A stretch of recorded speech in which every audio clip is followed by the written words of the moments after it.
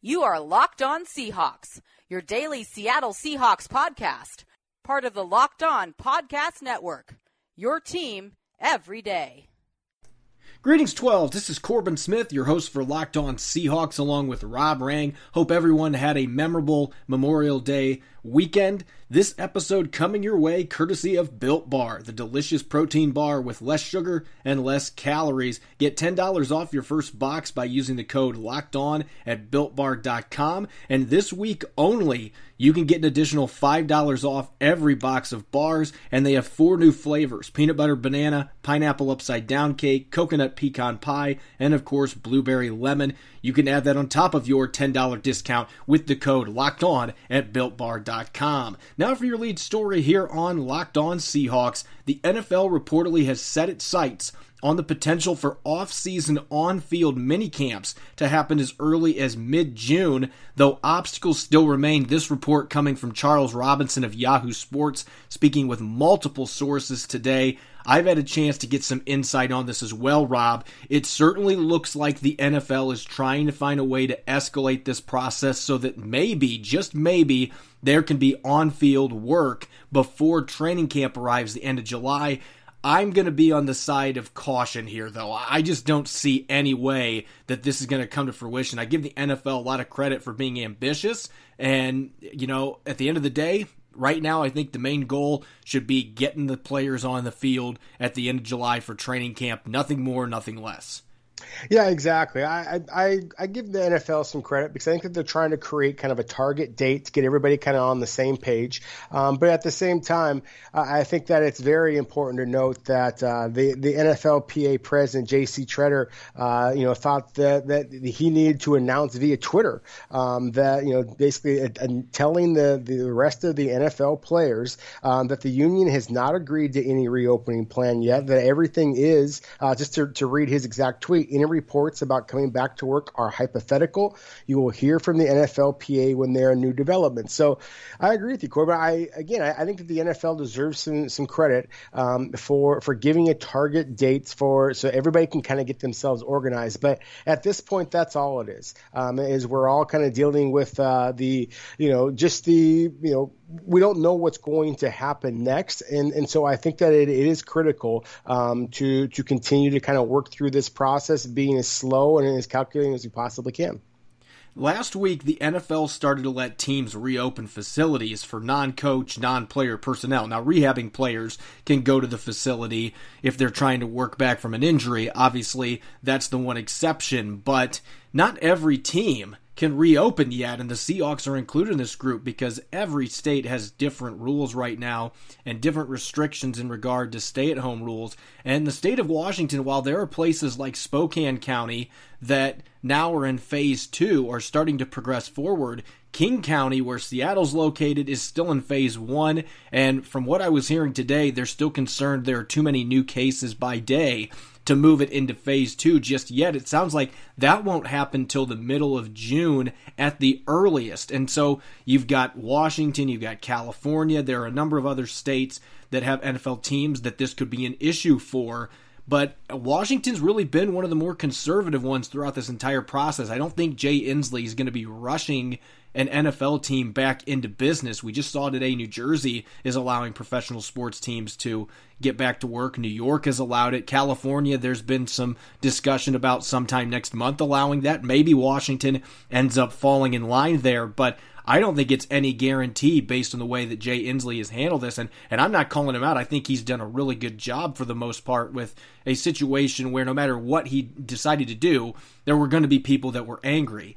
But I just am not sold on him deciding, I'm just going to scrap what we've done at this point so that the Seahawks and the Mariners and our pro sports teams can get back on the field. Not saying it couldn't happen by July when training camp gets here, but I just think it's a little bit too optimistic right now on the league's part. If they're really all about equity and making sure all these teams get on the field at the same time and that teams aren't disadvantaged in this process, if that's really the game plan, I just find it hard to believe we're going to see players on the field. I think even if they're given clearance, from what I was told from a couple of sources today, most teams aren't even going to be planning to take advantage of that. They don't want to get on the field until training camp for safety reasons. Yeah, exactly. That's what I mean. I think that the NFL, again, deserves some credit for giving a target date, but I think that you're going to see a lot of teams that are going to make their own individual decisions. Now, a big part of that, of course, is just the aggression of the head coach or the general manager. But as you said, Corbin, with the Seahawks specifically in Washington, Governor Jay Inslee, who is taking a much more cautious approach, in response to the COVID-19, then I think that puts the Seahawks in a difficult position in that regard. And I thought that was interesting that you mentioned with Spokane County, just because, of course, longtime Seahawks fans will remember when the Seahawks used to go to Eastern Washington University in Cheney, Washington, which is in Spokane County, and hold their training camps there. And so I wonder if the Seahawks may be considering the possibility of trying to hold either team practices or actual training camp or whatever they have to in different locations outside of King County. That may be something that they're forced to do. But ultimately, the most important thing is the Seahawks and everybody else, of course, have to try to just stay healthy. And while everybody is eager for NFL football, I think at the same time, the smart approach is going to be just like, as you said, that Jay Inslee has done for most of the people in the state of Washington, just trying to stay healthy, stay home as much as possible. And if it works out that we can get back to football, then that much better. I'm glad you mentioned Cheney because I actually wrote an article earlier today related to this, kind of discussing where the Seahawks could go if King County is not opened up enough or they're not given clearance, they're not given the green light to return to practice at their own facility. I certainly think returning to Eastern Washington could be on the table. They might even look outside of state too, and there are some things from an optics standpoint that might not necessarily look good if an NFL team goes to a different state. But at the same time, that might be the best way for them to be able to get on the field safely for training camp. I would think if they were going to move with the way things are going in the state of Washington, almost the entire eastern side now is in phase 2. I think if there's going to be a change of location for practices, Cheney makes a ton of sense, as you mentioned, with Spokane already being in phase 2 here. By June, early July, might be in phase 3. So that might be the best opportunity for them to get on the field. Just so many moving parts. Again, a lot of obstacles remain. I think there is a reason for optimism. It's warranted. I think the chances of the season starting on time look much better than they did even 3 or 4 weeks ago. But I think trying to push the issue too much, getting these guys back on the field mid to late June to do practice work, that's probably looking at what's happened the last few days and getting a little bit too much optimism out of it. But we'll have to wait and see. This is a situation that's in flux. Like you said, we don't know how things are going to play out. Maybe these guys will be on the field in 3 or 4 weeks and everything's going to be okay. But I would hesitate to make a prediction that's going to be what happens. When we come back, we're going to continue our 2 weeks of Seahawks what-if scenarios. We're going to look back at how one unfortunate injury might have cost the Seahawks a chance to win a Super Bowl 1 year earlier. We'll be right back. You're listening to the Locked On Seahawks podcast, part of the Locked On Podcast Network, your team every day. As an avid weightlifter and distance runner, I'm always looking for an edge when it comes to nutrition, seeking quality-tasting protein bars without crazy additives. Since being diagnosed with celiac disease, my options have been pretty limited. Enter in the Built Bar, a low-calorie, low-sugar, high-protein, gluten-free protein bar that tastes like a candy bar.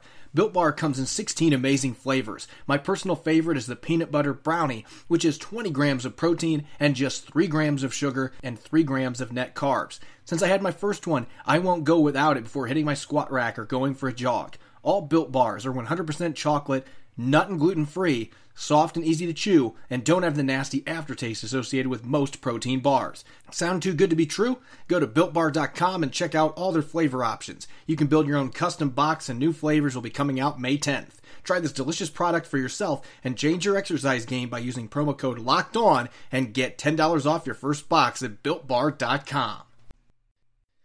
Welcome back to the Locked On Seahawks podcast. I'm your host, Corbin Smith, along with Rob Rang. Later in the show, we're going to take a look at Seattle's current group of receivers heading into the 2020 season, how the depth chart is shaking out, are there any sleepers to keep an eye on, and of course a look at some of the new rookies that have been added to the roster. Time to get in our Seahawks-colored DeLorean, though, Rob. We need to go back in time. We're just going back 8 years, so not that long ago. Doc Brown would be laughing at us. But Seattle entered 2012 as kind of a mystery team of sorts. They'd won 5 of their last 9 games in 2011 to rally to a 7-9 finish. They had a young core, especially on defense. We talked about this a few weeks ago. KJ Wright was going to be entering his second season. Richard Sherman. They still had Brandon Browner there. Bobby Wagner was drafted in that draft. Then they brought in Russell Wilson in the 3rd round, Bruce Irvin in the 1st round. They had a lot of good young defensive players. They had a young quarterback they were excited about, but they also signed Matt Flynn, who was supposed to be the starter going into that season. And then Russell Wilson beats him out for the starting job. And it didn't look like this was going to be a playoff team early. They started 6-5, and then they had that loss in Miami that really put them on the brink of not being a playoff team. I think it was still an encouraging season with a rookie quarterback, but to see what they did over the next month and a half really told you this team was going to be a threat for years to come. Yeah, they just absolutely caught fire, and the way that Russell Wilson was playing, the way that Chris Clemens was tearing up things on the defensive side of the ball for the Seahawks, being there, putting up the best numbers of his very productive career as a pass rusher. The Seahawks were the team that nobody wanted to face, and of course they got into the playoffs. They went. It was such a great matchup. Russell Wilson going against Robert Griffin III, obviously the much valued quarterback who was selected so much earlier than Wilson was as a 3rd round selection. To have that type of matchup between the rookie quarterbacks in the 1st round of the playoffs, that we really got to see one player in Russell Wilson who took advantage of that moment and became an absolute superstar. And unfortunately for Robert Griffin and the Washington Redskins, we saw the exact opposite happen for their franchise signal caller. This game really changed the fates for both franchises. Obviously, a much bigger deal for the Redskins having their franchise quarterback, their rookie, in Robert Griffin III, have his knee buckle on that grass in Washington. Again, we've talked about this so many times. I don't know if it was actually grass or if it was just dirt that was painted green, but nonetheless, players had a really hard time keeping their footing. A bunch of players got hurt in that game, and that's happened a lot. I think they have changed some things up at that stadium now. It's not as bad as it was then, but it used to, for years, be known for having the worst playing surface in the NFL, and it really was a game that just changed things, that changed the course for both teams, more in the short term for the Seattle Seahawks, and that's what we're going to get to here in a moment. But just to put in perspective the dominance, you said the Seahawks caught fire. After that loss in Miami, they win in Chicago in overtime. That was really the game that I think was Russell Wilson's coming-of-age party, leading them back in overtime against an experienced, talented Bears team on the road. And then they just started spanking teams, 58-0 at home over the Arizona Cardinals. And the next week, they go north of the border. Doesn't matter. 50-17 walloping of the Buffalo Bills. The next week, they serve notice against the division-leading 49ers in a 42-13 thumping at CenturyLink. And then they wrapped up the year with a close win over the St. Louis Rams. You just knew that was going to happen. I had to include the Rams keeping a game close when they shouldn't have been anywhere close to Seattle, but they did. And the Seahawks finished 11-5 going into that Redskins game. We talked about the RG3 injury. Now let's get to the injury that I still believe to this day may have cost the Seattle Seahawks a chance at winning the Super Bowl. They were one of the hottest teams in the NFL going into the playoffs. They came back from a deficit in that game against the Redskins, and then early in the 3rd quarter, Chris Clemens on that nasty turf. You mentioned the productivity, 3 straight years, averaging around 11 sacks per season, and he pulled up funny with his knee, and he mentioned that it was loose after the game. Wasn't necessarily, in pain, but his knee felt loose and ended up tearing his ACL and his meniscus. They lost him, obviously, for the rest of the playoffs. He was their number 1 pass rusher, and then you've got to play the Atlanta Falcons on the road the next week. And everybody will want to talk about how the Seahawks nearly pulled off a miracle comeback. The thing that always stood out to me, I've looked at the box scores so many times over the years. This was not a Falcons team that was known for protecting Matt Ryan well. That was not a great offensive line. They gave up quite a few sacks and quarterback hits that year. The Seahawks got 1 quarterback hit and no sacks on Matt Ryan in that game. You cannot tell me if Chris Clemens suits up and plays for the Seahawks that he does not have a huge difference on both of those numbers. Yeah, you're absolutely right. I mean, it's, I mentioned Chris Clemens in the beginning of this just because of the fact that he was easily Seattle's top pass rusher that year. Number 2 was the rookie Bruce Irvin, who, give him credit. He had 8 sacks as a rookie. But at the same time, as we talked about, Clemens had 11.5. That was basically a third of the 36 sacks that Seattle had that year. As I mentioned again, Bruce Irvin was number 2 with 8. And then you drop all the way down to Brandon Mebane with 3 sacks as your nose guard.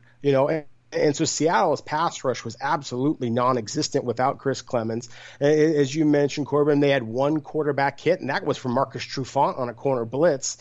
So they just had no way of getting to Matt Ryan.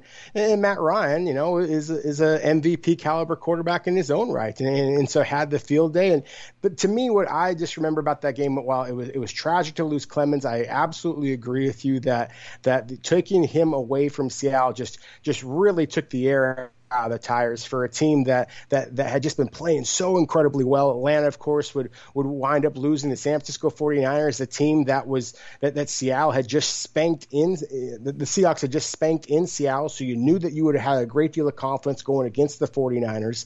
So I think that the Seattle absolutely could have been potentially playing for a Super Bowl during Russell Wilson's rookie season.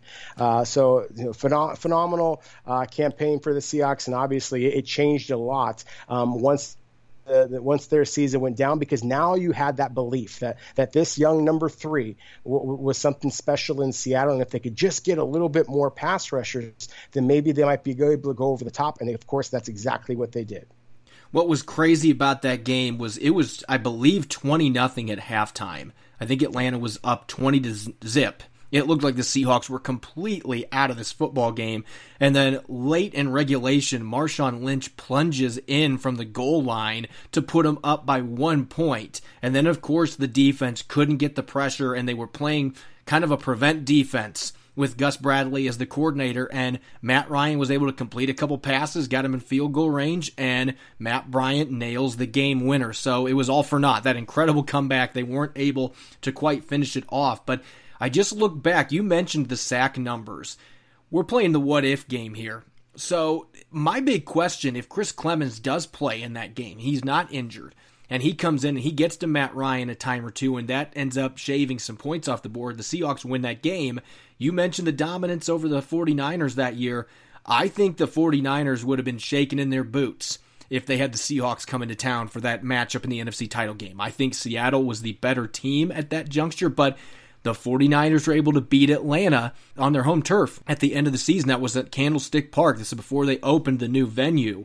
And San Francisco was able to get that win. Then they played the Ravens, who had kind of just been a team nobody thought was going to have a chance in the playoffs, and yet they got hot and got to the Super Bowl, ended up beating the 49ers. I think the Seahawks matched up well with them as well. This could easily be a situation where Seattle, with a quarterback that is a rookie that has a third-round contract, this team could have won 2-3 Super Bowls in a row if they were able to win that one. We saw how dominant that they were the next season. Most of those players were going to be under contract.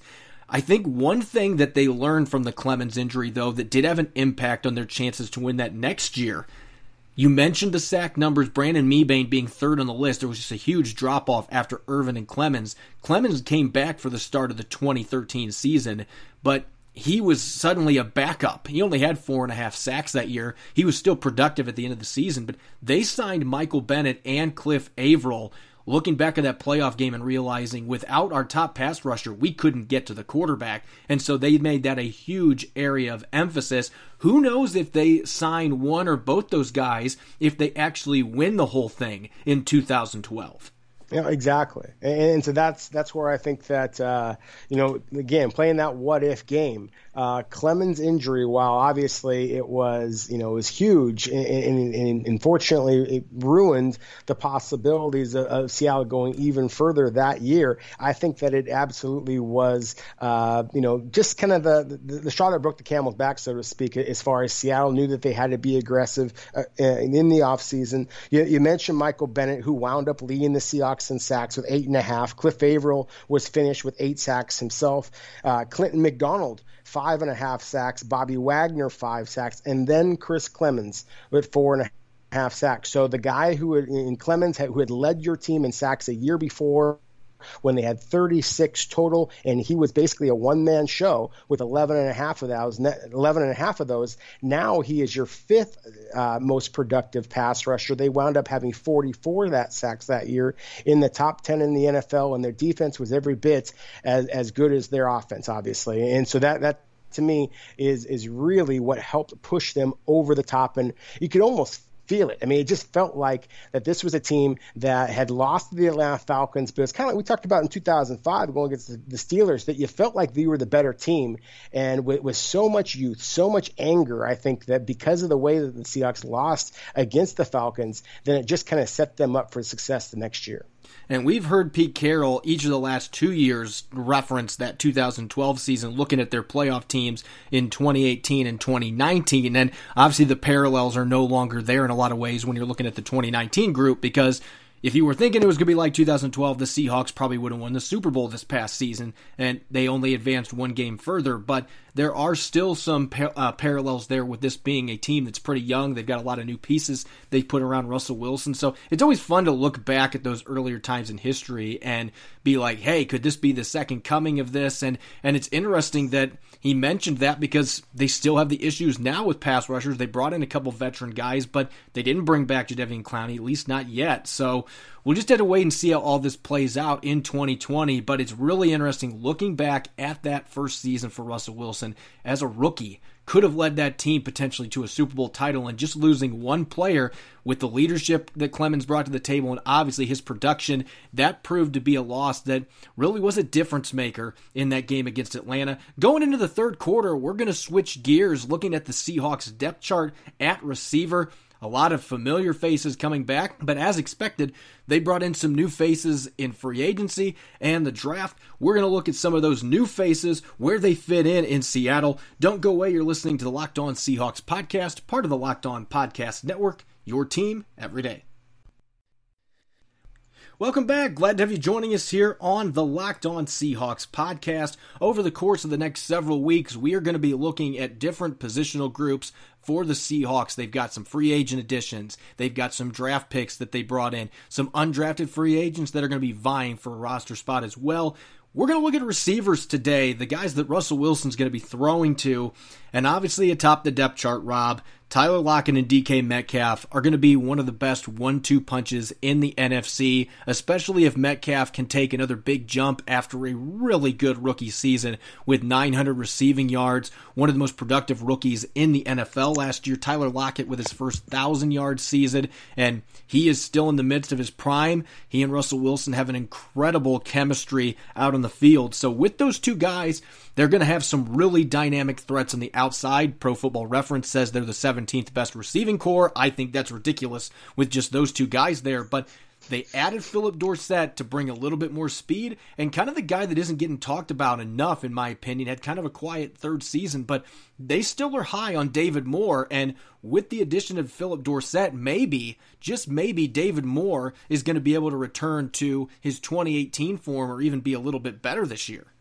Yeah, I think that's certainly a possibility. I think that 17th receiver ranking is kind of comical. And, I just see an awful lot of talent. And to me, what is really exciting about it, and especially with the two starters and Lockett and DK Metcalf, is that they're just so different. And so it gives Seattle such a versatile set of pass catchers for Russell Wilson to really take full advantage of. And you talked about the rapport that he has with Tyler Lockett. I mean, it's just, you have a guy who is a legitimate 4-3 guy who also is as savvy of a route runner as there is in all of the NFL. And for a guy who is built like he could be blown down from a stiff breeze, he's incredibly tough, and so I think that with Tyler Lockett, you have a legitimate Pro Bowl kind of a receiver in that he can do just about everything well. And then in DK Metcalf, you just have just a physical freak. I mean, a guy who has such an incredible upside to him that to me, that he's in some ways, I think he's the most exciting player on Seattle's entire roster, and that's acknowledging the brilliance that is Russell Wilson, the future Hall of Famer that is Wilson or Bobby Wagner or whatever, but DK Metcalf is just a different level and yet still just scratching the surface of what he could be. But at the same time, as I mentioned with Tyler Lockett and just how thin he is, and with DK Metcalf and obviously all the durability issues that were a huge part of why he lasted until deep in the 64th overall selection a couple of years ago.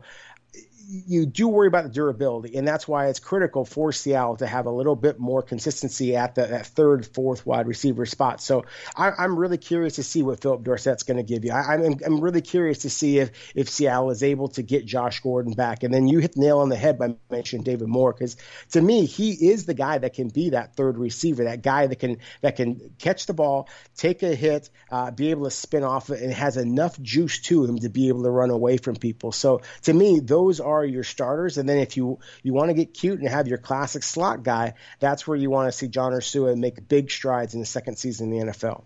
Ursua has been the player. I will say this, if you're looking at random players for the Seahawks that fans have tweeted or messaged on social media about this year, obviously Josh Gordon, I've gotten questions constantly. Is he going to be reinstated? Are they going to re-sign him? The other guy has been John Ursua, which it's kind of ironic that those are the two, because if Josh Gordon signed, that might limit John Ursua from seeing the field. But Ursua is a player. If you've seen the pictures going around on social media, he has taken his quarantine during this pandemic very seriously, hitting the weight room. Ursua looks chiseled.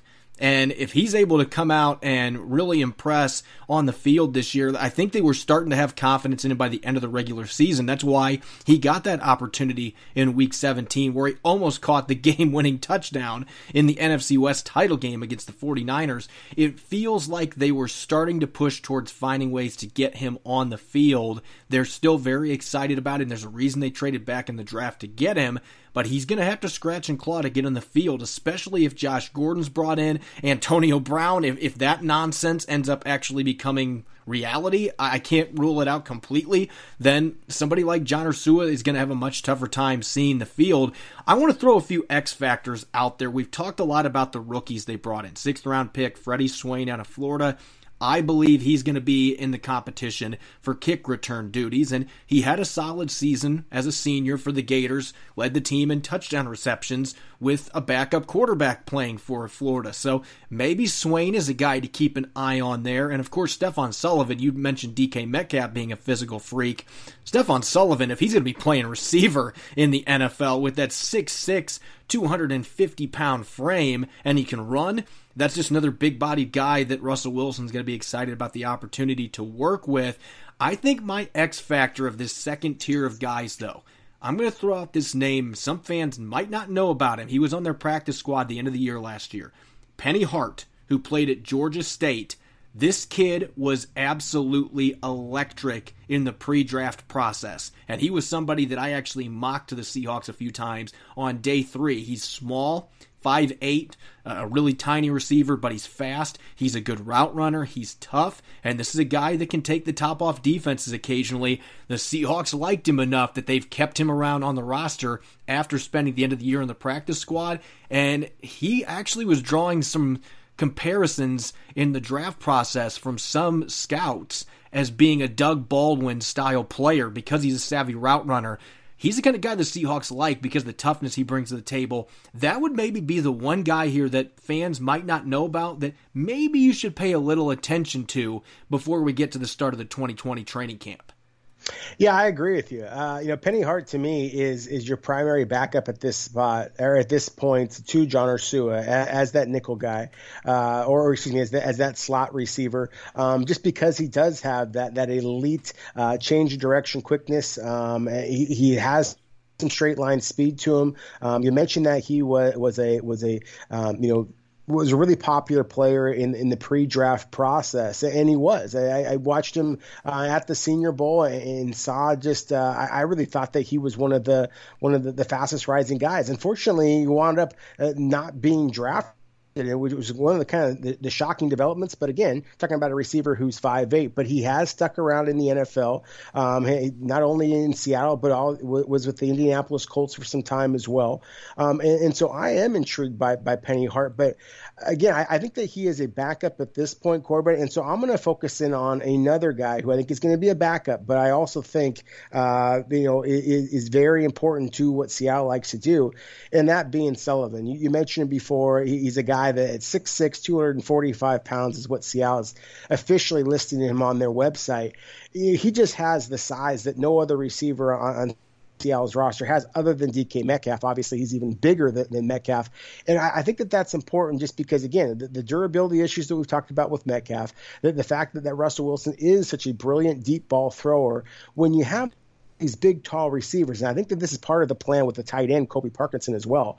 But get your quarterback these big, tall receivers, because you're the only team in the league apparently that wants to continue to draft and develop these longer corners, and so take full advantage of that. And I think that's exactly what Sullivan gives the Seahawks an opportunity to do.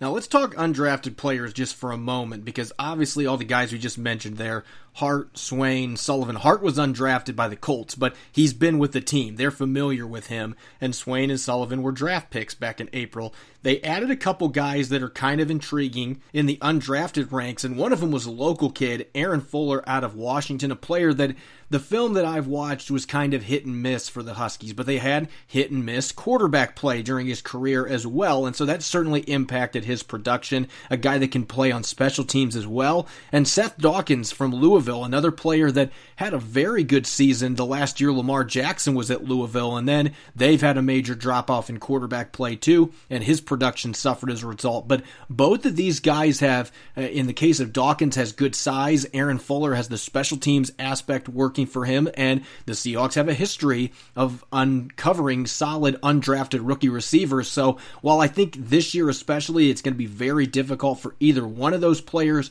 to make this football team, I could see one of them potentially being a practice squad guy they can develop that maybe makes an impact down the road for this football team.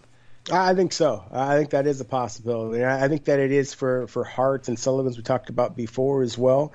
Dawkins, to me, of the two that you just mentioned, Dawkins is the more intriguing. 6'3", 218 pounds. We talked about before, Seattle doesn't have a lot of big receivers otherwise. So I really think that this could be Dawkins versus Sullivan as far as if you're looking for a Seahawks rookie wide receiver to be able to kind of stash in the late part of Seattle's depth chart, the receiver position, or in the practice squad. And then watch out for Cody Thompson as well. Seattle brought him back. He was a practice squad guy a year ago, and he was a really, really productive guy in college as well at Toledo.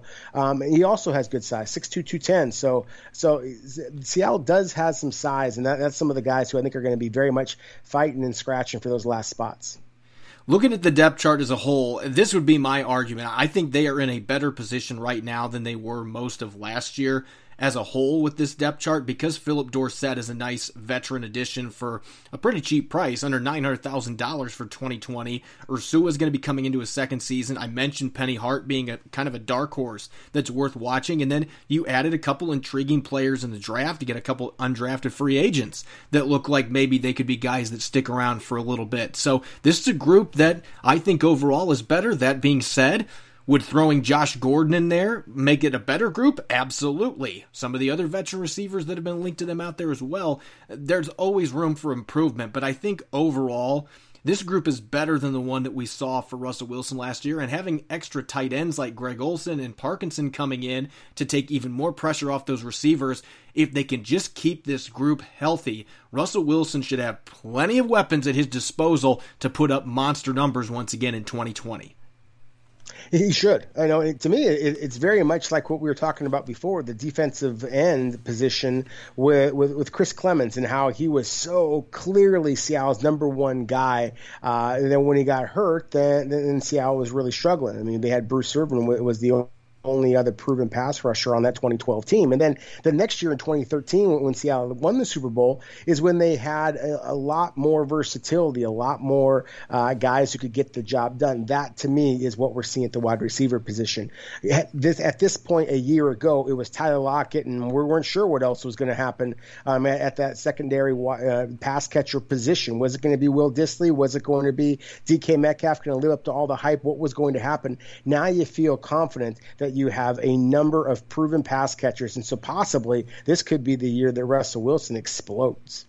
Make sure to follow me on Twitter at Corbin Smith NFL. You can follow Rob at Rob Rang. You can subscribe to our show on iTunes, Stitcher, Spotify, whatever your preferred podcast platform is, by going to our website, LockedOnSeahawks.com. Coming up on our Wednesday show, we're going to look back at how Seattle stole a Hall of Famer basically for a bag of peanuts, and how things might have played out if they didn't make that trade. Plus, we're going to go back to the defensive side of the football, and we are going to take a look at the safety group. Enjoy the rest of your Tuesday. Go Hawks.